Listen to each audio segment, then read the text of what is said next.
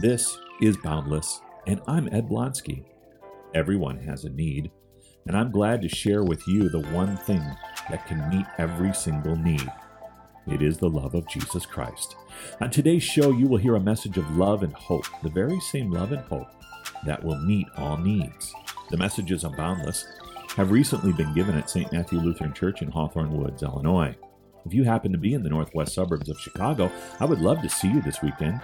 You can go to the St. Matthew website to plan your visit at www.stmatts.net. That's www.stmats.net. Now, here's today's message. Thanks for listening. Grace, mercy, and peace be with you from our risen and reigning Lord and Savior, Jesus Christ. Amen. Hear again the words from Psalm 24. Lift up your heads, O gates, and be lifted up, O ancient doors, that the King of glory may come in. Who is this King of glory? The Lord, strong and mighty, the Lord mighty in battle. Lift up your heads, O gates, and lift them up, O ancient doors, that the King of glory may come in. Who is this King of glory? The Lord of hosts is he, the King of glory. There's a famous theologian that once said that religions based on the law presume that man can come to God. They can climb up to God through one of three ways. They can come to God through the way that they live. They think that if they commit to a life of doing good and of doing no evil, they can get closer to God. Some people think that they take that gift of knowledge and intellect that God has given them, and they try to construct for themselves a religion based off of logic and nothing else. They think that will bring them closer to God. Yet others think that they can climb up to God through some kind of emotional experience. That's how they'll get closer to God. And yet Martin Luther, he identifies all these ways as ladder theologies. It's our humanistic way of trying to reach up to God. So this Sunday, this message that the King is coming, it takes this idea of us trying to reach up to him, and it flips it on its head, and it reminds us that we can't get up to God. We don't have to get up to God. God, he comes down to us. We don't have to try to ascend to him through the way that we live or try to get to him through our thinking and our rationality, and we don't have to have some kind of emotional experience to feel closeness with God, because indeed our King is coming. It's announced to us in the Psalm, and this LWML Sunday, it reminds us that the King is coming, and we are to prepare. As I was saying with the kids in the feeding of the lambs, we don't have kings in the United States anymore. But let's have a hypothetical situation for a moment this morning. Imagine if we did have a king. I think if a king was coming to visit us for dinner or maybe coming to church, we would prepare for them like we do for any other guest when they come to visit us. We don't have an earthly king in the United States, but we have a heavenly Father, a heavenly King, and he comes to us and has come to us in three ways into our lives. The King comes in that long-expected promise of Jesus, the Messiah, the one who would save us from our sins. He comes daily into our hearts and minds through grace and faith. And he's coming at the end of this world where we will get to be with him forever. So let's look at that first one, how our King was promised to come to us. We'll start back at the beginning in the book of Genesis. God has created everything, heaven and earth. Everything is perfect. He has Adam and Eve. He places them in the garden. Everything is perfect. Then we get to chapter 3, where Adam and Eve fall into sin. God doesn't leave his creation just hanging there on its own. We get right there at verse 15 that God makes his very first promise, that he's going to redeem his creation. He's going to buy it back from sin and from the devil. That idea, it runs throughout the Old Testament. We see it in Genesis and in Exodus and onward as we go through the Old Testament. God didn't just promise, but he was with his people. One of the examples we have is when the people of Israel are released from slavery and they're making their way out of Egypt to the promised land. God is with them. He takes the form of a cloud or a pillar of cloud during the day to guide them, and a pillar of fire by night. He continues to be with his people, and he does this in different ways. The psalm that was appointed for this LWML Sunday, it's categorized by scholars as a psalm of praise. Many scholars think that David wrote this psalm as he was witnessing the arrival or the return of the Ark of the Covenant, either to the tabernacle, the portable temple, or back to Zion, to Jerusalem. And that's where God chose to dwell with his people in the Old Testament, in the tabernacle, in the Ark of the Covenant. The Ark of the Covenant was where God, he dwelled, or another word for that was he tabernacled with them there. Now the Ark of the Covenant, it's that box that God had certain things put in. He gave the Israelites instructions when they were at Mount Sinai to build the Ark of the Covenant, and in it would house the 2 tablets of the 10 Commandments that were given to Moses, along with a jar of the manna, the food that God provided for the people while they were wandering in the wilderness. And Aaron's staff was also in the Ark of the Covenant, the staff that did many wonders and signs while they were in Egypt in front of the Pharaoh. Then you had the top of the Ark of the Covenant, which was made out of pure gold. At the top, the lid was made out of pure gold, and there were 2 cherubim, or 2 angels, and they sat like this. And between the wings of the angels was the mercy seat. That was the place where God dwelled with his people. The Ark of the Covenant, it was housed in the Holy of Holies inside the tabernacle and later in the temple. It was a special place. There was a separation because of man's unworthiness to come before God. And so the high priest could only enter into the tabernacle, into the Holy of Holies, one time of year, on the Day of Atonement, the day where sin was covered over. And that's that. But the Ark of the Covenant was seen as the physical presence of God on earth with his people. And this is how God dwelled with his people. He continued to dwell with them in the tabernacle and in the temple. And yet the people heard from the prophets that the Lord sent that he was going to send someone to save them from their sin. Someone was going to come greater than the prophets in the Old Testament.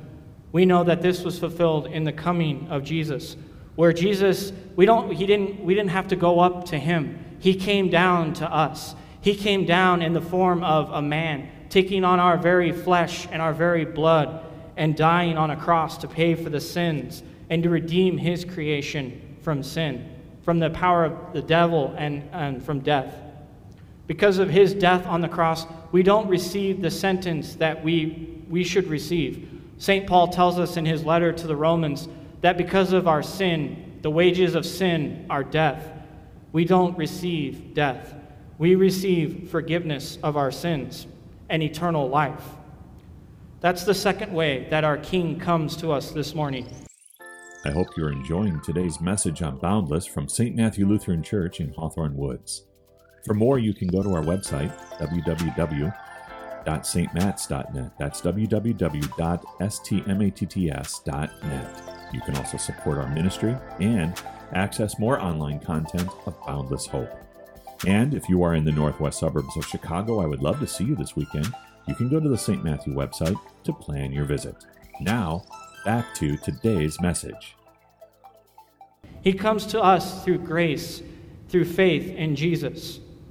We receive grace and forgiveness because of what Jesus has done for you and for me. This is a complete free gift that God gives to us. We have nothing we can do to earn it. We don't have to reach up to God to try and earn it, climb up the ladders to get closer to him. He simply comes down to us and gives it to us through his Son. The only thing that we have to do as his people, the only response that we have to do is we have to have faith in his Son, Jesus. Faith means that we put our trust, our complete and total trust in him no matter what. No matter what happens in this life, we trust him even when it seems hard. A good example of this idea of trust is we think of a child and how they rely on their parent for their everyday need and for their nourishment. That's what we are to do. We are to trust in Jesus at all times.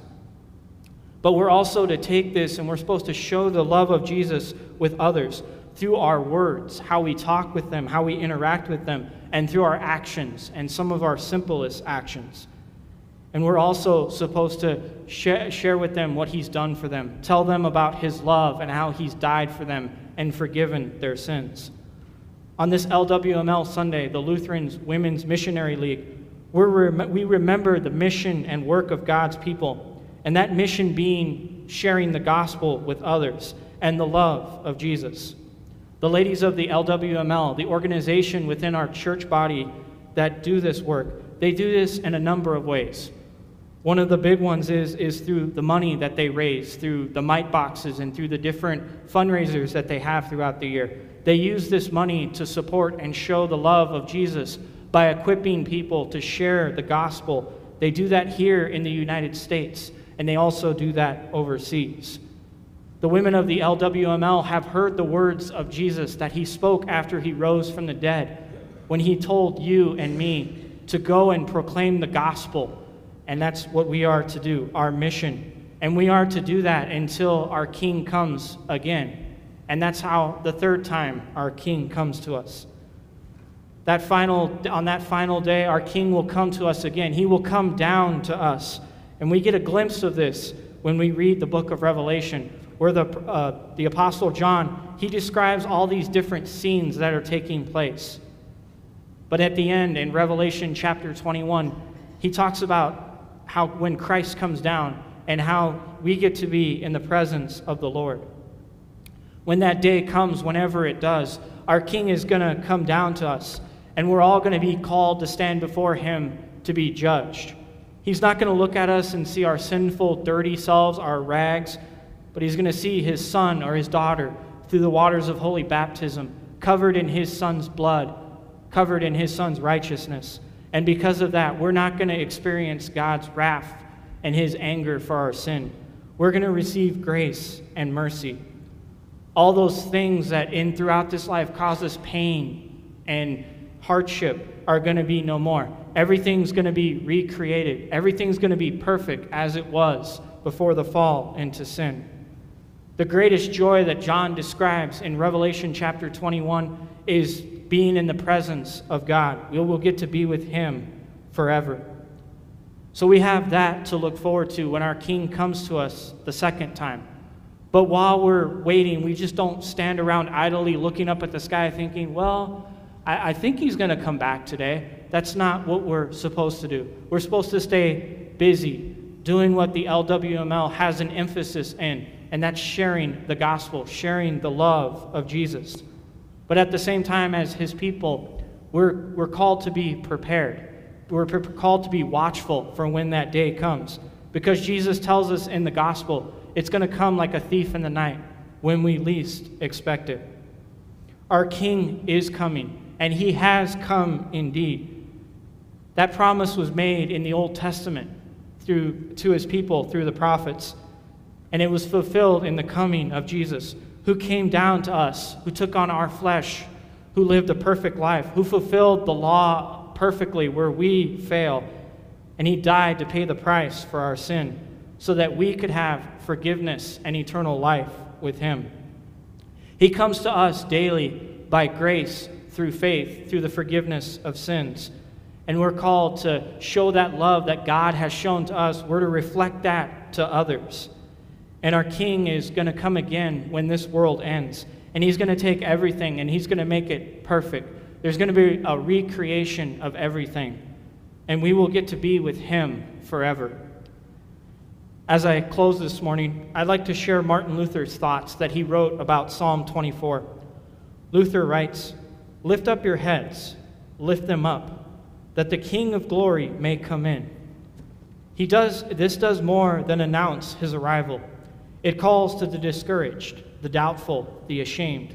It calls with hope, forgiveness, and peace, because he is, after all, righteous, faithful to what he is, full of compassion and loving kindness, the one who has declared himself to be our King and Savior.